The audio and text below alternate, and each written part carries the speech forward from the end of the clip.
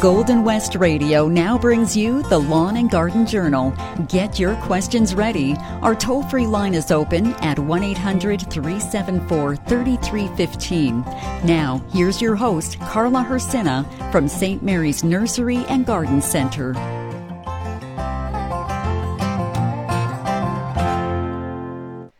Good morning, everyone. July 29th, and yikes! It's going by so fast. I was just mentioning to Ruby, yes, my granddaughter, that the summer is almost halfway through. And yikes is what she said, because I think she's enjoying the summer off. And I think, too, in the gardening world, there is another wee junior that has joined the colony of rabbits in my backyard. And lo and behold, some of my lettuce has been totally taken away over the night, and I'm thinking, somebody has got and found a good spot for eating. Even some of the large ones. I think I've mentioned to you before that I usually like to leave one or two of them and let them grow almost like solar power towers of lettuce up on the stalks, just so I can collect some of the seeds.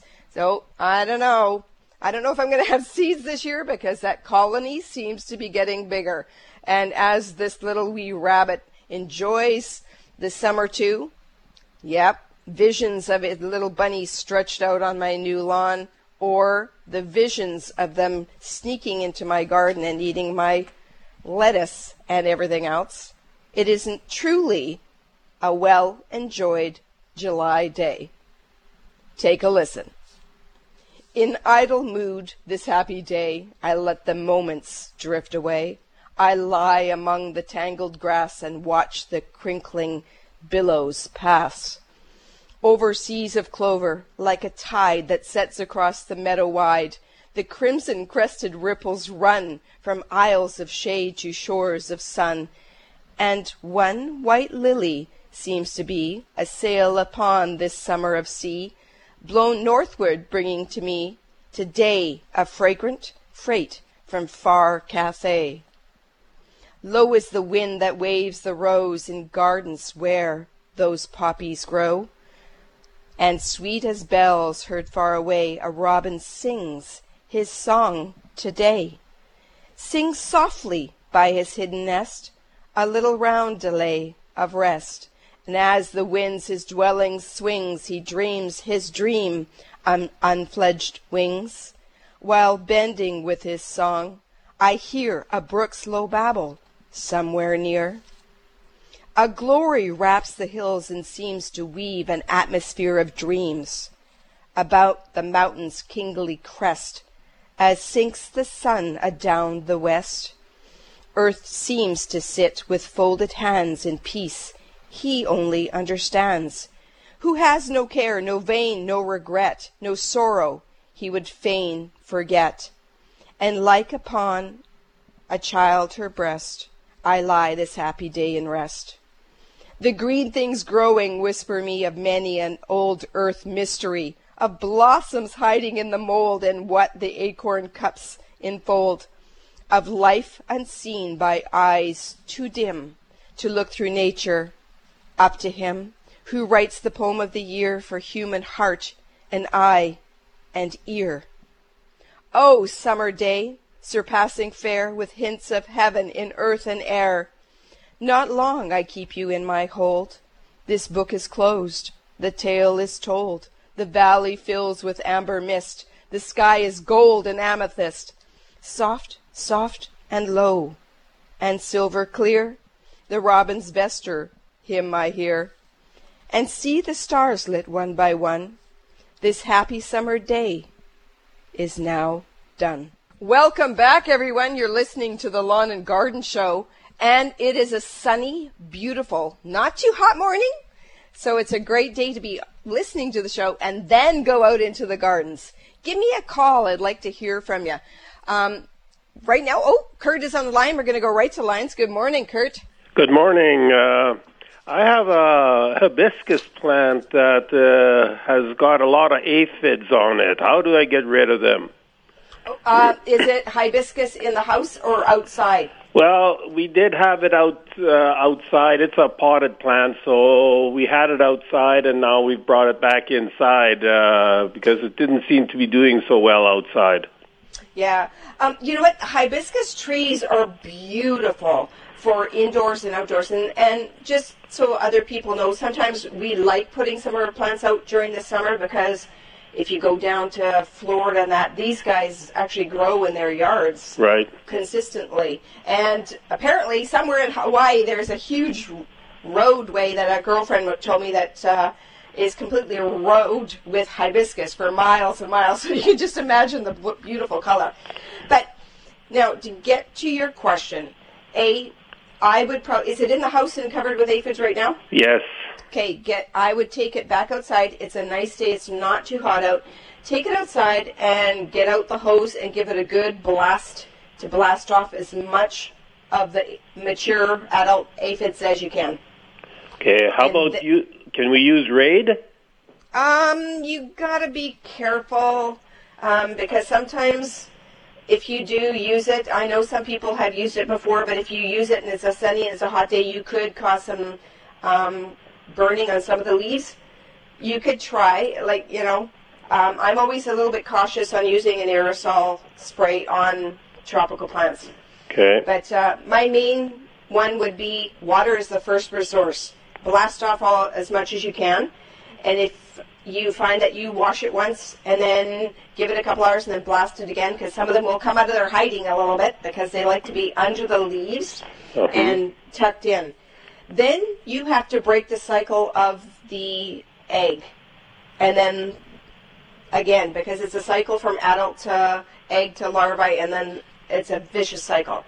So you can use some products like Endol or Trounce or, some things like that to coat it. And these have some fatty acids that are in there that are going to be able to help to coat some of those. So it'll slow that production or that cycle down. Okay. Okay, be diligent, though, with it, because what you do want to do is break that cycle. But I would be careful because aphids, intrinsically, if they have a high population in one area, they're kind of smart. They grow wings and fly to a different location. So you do not want this to transfer to other houseplants that you have in there. Okay. Okay, and just because you brought them indoors and you don't know if you've had that occur, I would probably, there's little sticky strips, like yellow, tacky little strips that you can put, and I would probably see if you can get it at one of your garden centers and put it in some of the other plants that are close by because they will gravitate to that yellow, and you can maybe see if they have a population starting in another area. Okay. Okay. I have one more question in regard to, I have a couple of rose bushes that the lower leaves have little holes in there, and I have seen a little worm. What can I do to get rid of those guys? Okay, same thing. I always like using water first because it's earth friendly. So if you can blast the guy off, I know with a worm he might come back, but for worms and that kind of stuff, if you use your Endol or your Trounce, if you're using it on the hibiscus, you can use it on there, but otherwise what you can do is if you want to target more of the worm aspect, there is a product called BTK. It is targeted for worms like your tent caterpillars, your worm family. Could you repeat that product? It's called B, like Bob, Tom, and Carrie. BTK. It's got a big Latin name, like Bacillus thuringiensis, and I always muck up the last one. Okay. Okay, but they come in small little bottles, and you actually dilute it, and then you could do a spray application. Okay. Okay, but remember the undersides of leaves. Yes. Because isn't it amazing?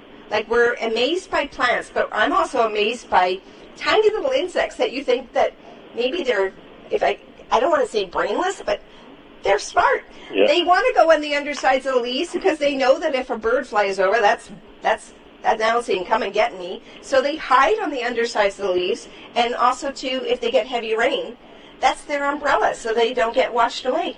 Mm-hmm. Okay? Okay, thank you. Oh, you're very welcome. Thank you for calling in. Yeah. Oh, I forgot to ask you, where are you calling from? Landmark. Landmark, well, I know where you are. Good morning, Landmark. Okay. Okay, all right, Bye. enjoy your weekend. It is a beautiful sunny morning. The gardens are looking absolutely stunning.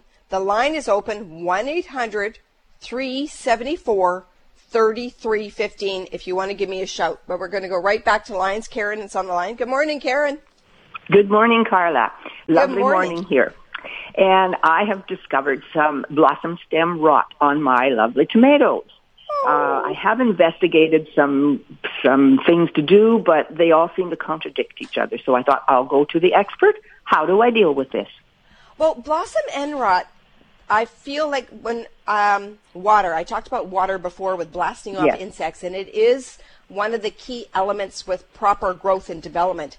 And I find that the most of the times that we get blossom end rot, and I don't want to point a finger or waggle my finger, but sometimes it's irregular water patterning will sometimes set that. But there's other factors too that play in there, which is low calcium could be in it, or there could be backsplash from bacterial that's on the soil that gets backsplashed onto the leaves. So do you have a leaf mulch or something that you can put, or a grass mulch or a garden straw mulch that you can put around your tomatoes at the base so when you're watering it stays direct to the soil? So are those some of the things or recommendations that you have been sort of finding on your investigation? Yes. I keep hearing what the causes are. I don't know what I can do now that I've discovered some. Is there anything I can do to prevent other than, do the mulch under the plants? That's about all I can do. Yeah. Well, I think try your watering regime, because I know it's really, really disheartening when you have a full crop. So we're still a little bit early that's in there. Maybe I'm just speaking for myself because, the shoemaker's son gets his garden late. That's here. Yes. But I, too, had one on one plant, and I planted it, and I didn't get any mulch underneath it at all. And then I went, okay, it's starting. So I corrected my measures, and I started my watering regime a little different, and a little bit of that garden straw. I think even right now it's chafings of a good straw that's been cleaned out. It's not like the straw that you get in the fall that they harvest, which has a totally different use in the garden aspect. This clean garden straw, you put it in and that's like a bedding. And I think with increased temperatures that are happening, water is going to be more and more prevalent or more and more valuable. So using it. So how often do you water? Do you suggest water? We are in a very, very dry spell here. I have moved from the farm into the city, so my plants are at a friend's garden, and she has been watering. But how much is too much, and how often, and what's your suggestion there? Well, that depends on how dry it is, too, because I have one garden that I put some tomatoes really close to my house, and it's high reflective right against this stucco. So and the plants will tell you, too. Those are indicators, too, that when you're looking at your plants, they are giving you signals and signs of when they are getting to the point of collapse, because they wilt. Oh, yes. Right? Oh, yes. And yes, I'm aware of that. Yeah, and if the ground is wet and they're wilting, that could be overwatering. So generally, if it's really, really warm and you've watered a nice, slow, steady, deep drink, that should sustain for at least a couple days. That's on it. But that also depends, and there are so many factors that play into this because, the Brandon area, I'm amazed at my brother's location out there. You can pour a bucket of water in his garden and it's gone because it's so sandy. Whereas we are very clay-based here, but you also have to remember if we're clay-based and it gets so dry, if I pour that same amount of bucket of water on it, it's going to run. Yeah, it's going to be like it's a desert. We're going to go as far as we go, not deep. Right? Yes, exactly. Yeah. So I would, and if it's a big garden with a lot of tomatoes, if you have clean grass, I remember Mom and Dad. Morning, Mom. Yes. Getting clean grass clippings, like dry, right? Not wet, because yes. they get stinky, but dry okay. grass clippings right. underneath there, and that will help too. Okay. Very good. So, all right. Thank you so much. You're very welcome. You're very welcome. All Thanks right. for calling in. Okay. All righty. Bye-bye. Bye-bye. This is interesting because even water is key, and I know that we've been, I think we've all been listening to the news that has said this has been the hottest July that we've had, and we started off in May with it, we started off in May with July temperatures. It was outstandingly hot in there. It was like, boom, we went from winter to summer. So a lot of plants, even the trees and shrubs, that was one of the things I did want to mention, they need that moisture in the ground that's on there. And we've had a little bit of rain, depending on where you are. Some of us have had a lot more rain than others. And I hear that some of us had a lot more hail. Wow, this week. I saw some pictures of fist-size hail that was happening. So you have to regulate and look at your gardens to see the watering needs of it. If it's really, really wilted, get out there and get it going. But it's amazing. There is a point of wilt to recovery to wilt then not coming back. And that usually happens with our flowering plants. I have to admit that when I was away a little bit, hubby was doing a little bit of watering on my big lettuce garden bucket that I had there with some peas and everything. And lo and behold, a few days before I came back, I kind of said, "Hey, hon, did you water the buckets?" And he was like, okay. He's not the gardener. I am. Lo and behold, it was a little flat when I came home, and a nice steady drink bounced right back up. But water is key, so keep it going, keep it growing, keep it hydrated.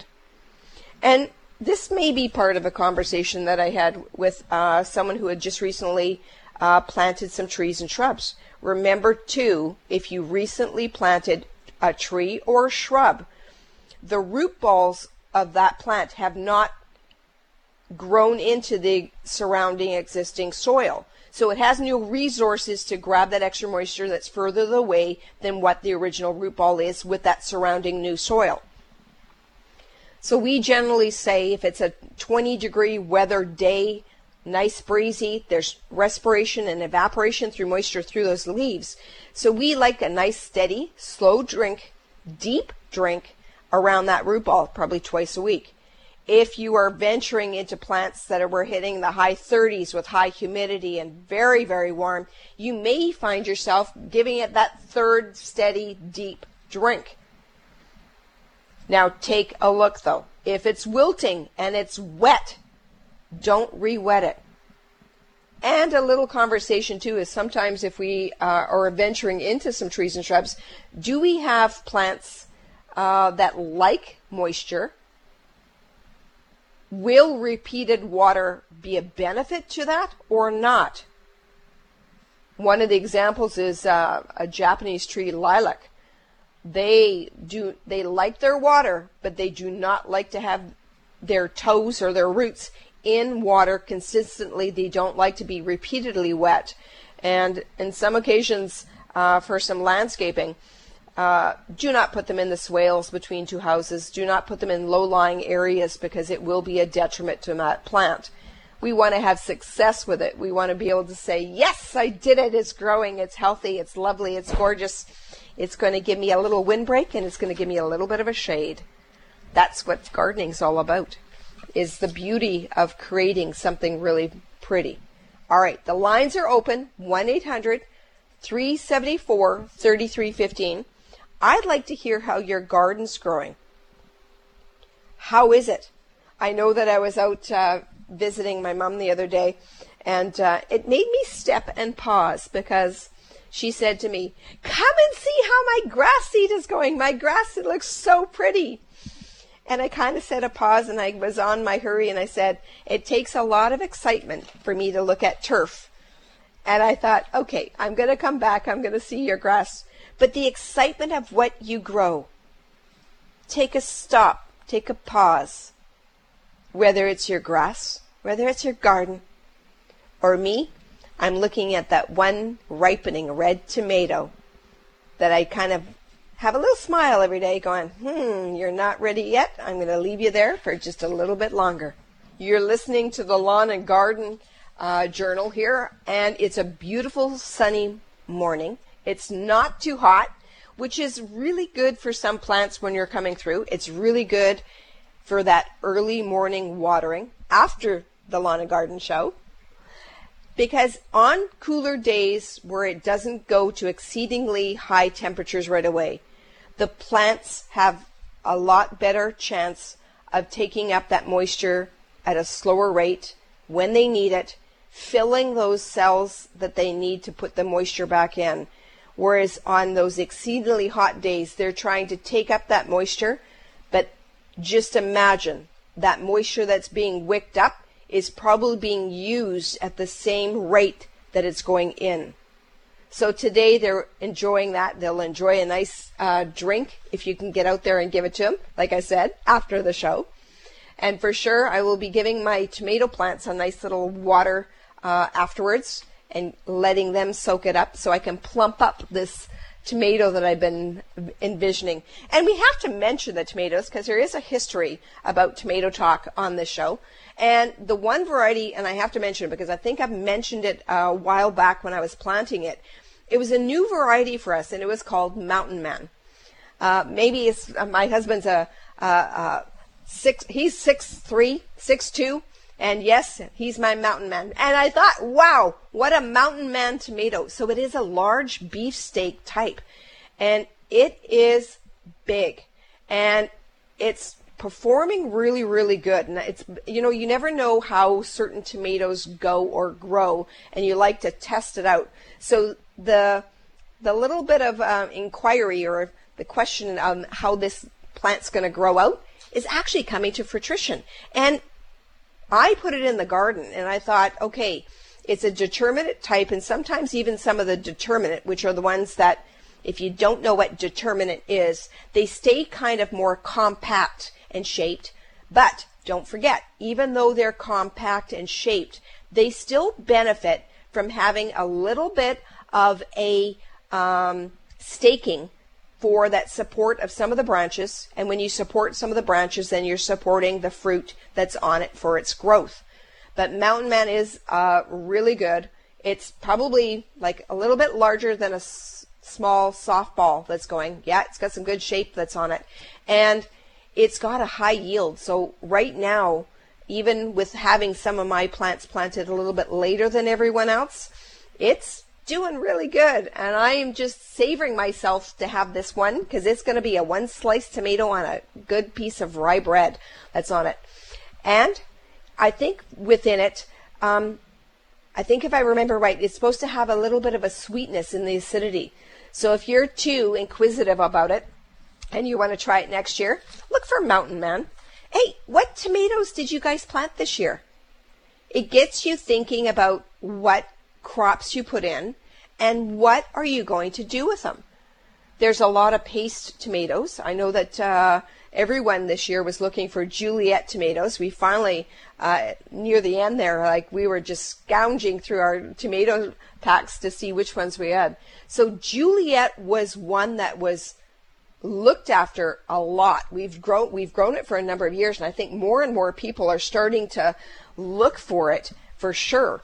And even some of the ones that you're looking for I think there's more venturing into tomatoes that are used for pasting or for salsa that have a little bit more of a sort of a fleshier type of tomato feeling texture that's on there.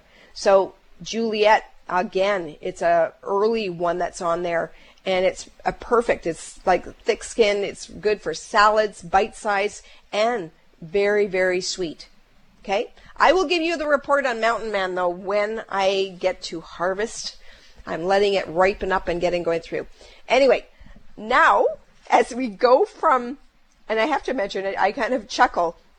I had Mountain Man to talk to you about, but at the back of my mind, I have to give a little bit of a giggle. Maybe I don't know if it's an evil giggle or what. But our peppers, the peppers were starting to grow, and I must admit that we had a few excess pepper plants here at the garden center. So the staff were watering them, growing them, and finally the fall crop, I don't want to say that F word, but the fall crop came in, and we sometimes have to let things go for the next season, for the next crop. So sustainably, we couldn't keep the peppers going in small pots, so we harvested some, and we gave some of the bounties to some of our staff and for testing. But what we did not do, and I kind of get a little chuckle, we did not mark the ones that we put and we pulled out. It went into a bounty of colorful peppers. I actually took a picture, and it was so beautiful, the color palette of the peppers. But where I'm going with this is the other night I decided to take a few home, test them out, and lo and behold, hubby loves peppers, slicing some of them up. And here's a little bit. Know thy pepper. Know thy pepper's heat. Scoville count. Because, yes, we sliced it up. Someone walks by, pops a pepper in his mouth, and oh my goodness, it was hot. I didn't think some of them would be that hot. So we chopped up another one, unknowing which one it was. Looked good, looked fleshy, and lo and behold, ouch, it was even hotter.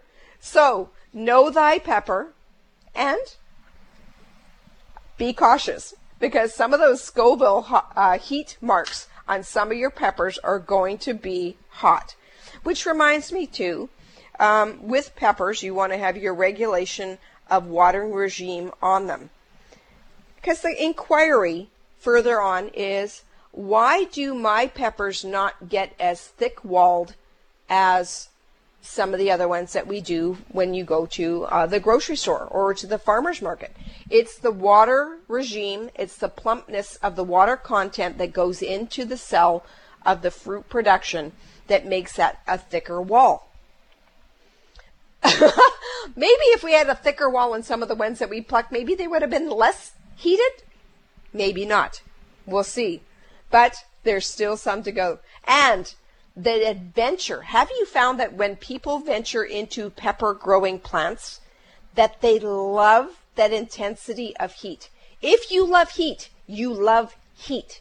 If you don't, you're going to stay towards the sweet varieties, California Wonder, Green Wonder. You're going to go into the more of the bell-shaped peppers that are in there. But if you like that true heat, Scorpion, Ghost, we had grown some Ghost peppers, and they take forever to grow. They take forever to grow up because they start off really small.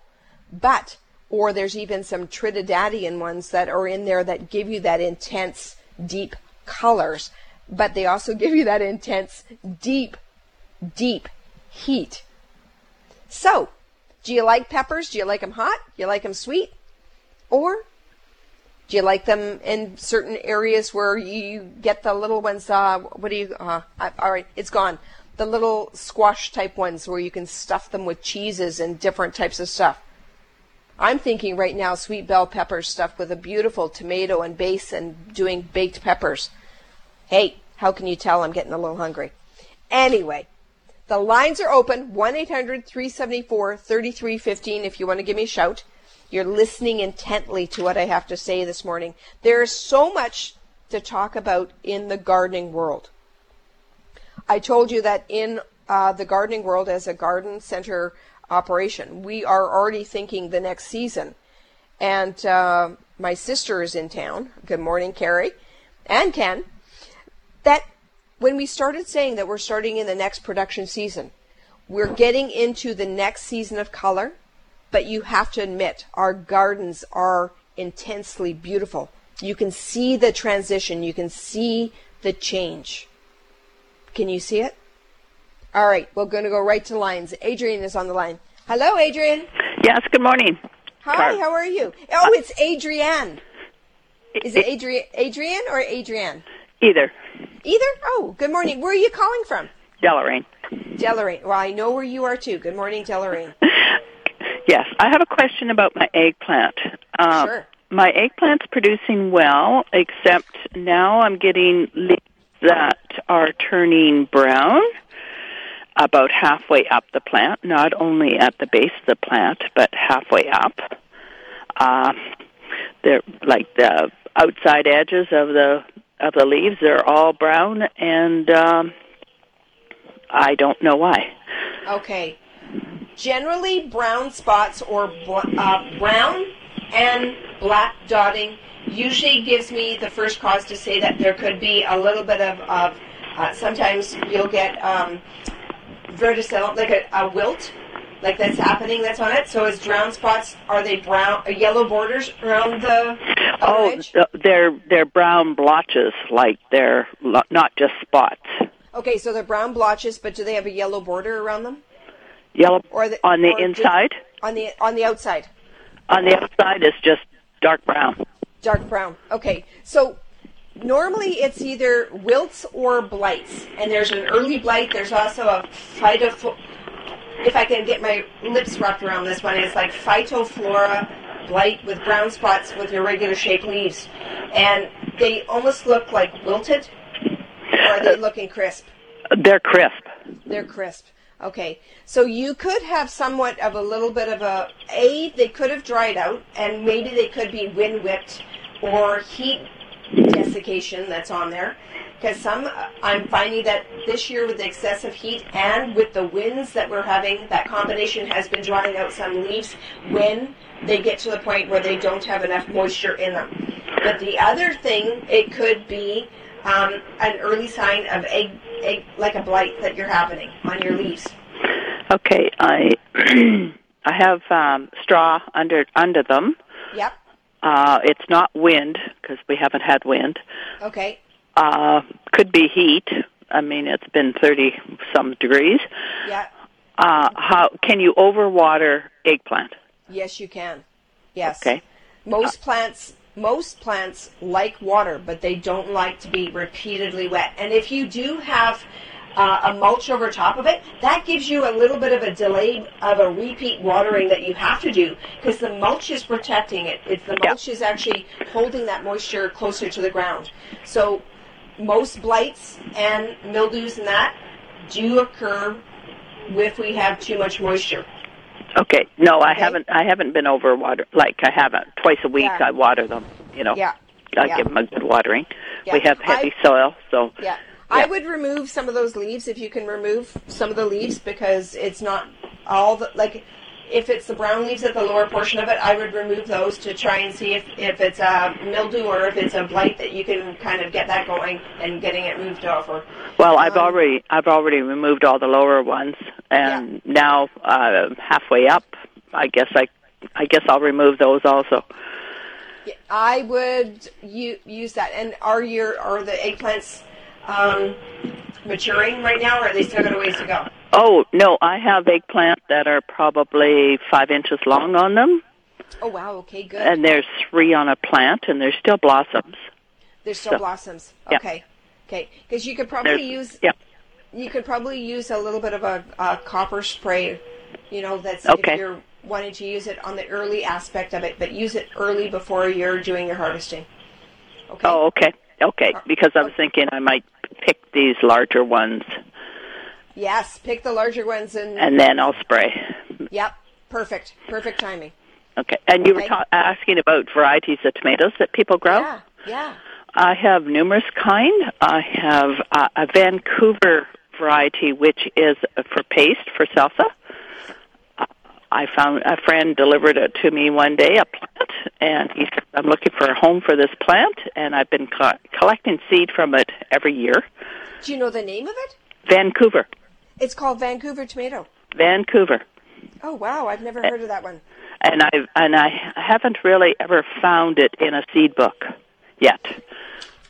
Well, you know what? I have, it's some people will actually create and generate. One of the gentlemen that used to work here, good old Dean, used to be on the landscape cruise with us here, and his dad, in my early years, his dad's name was Cliff.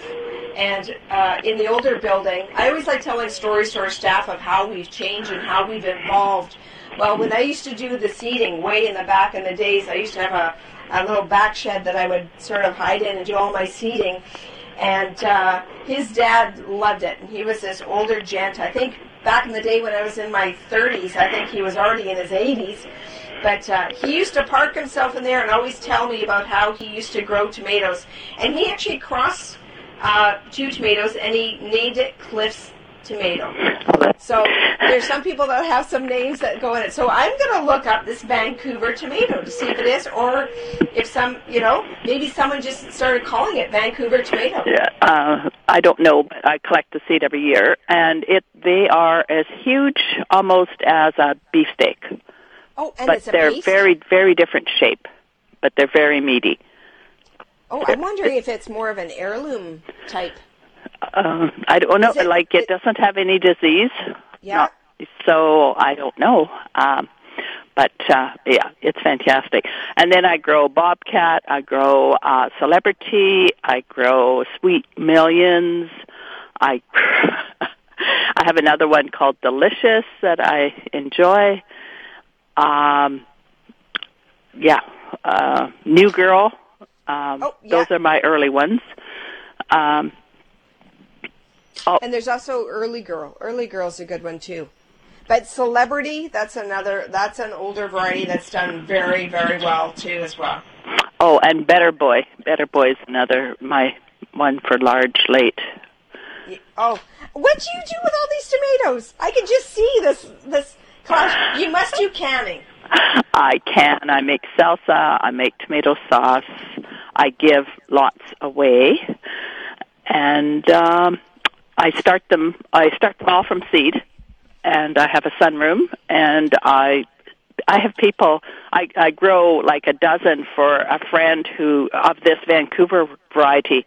She said, "Would you grow a dozen for me?" She said, and so I grow a dozen. I start them the end of March, and yep. Oh, that's so good. Well, you're sharing the love of those tomatoes because they are delicious, they're healthy, and they're good for you.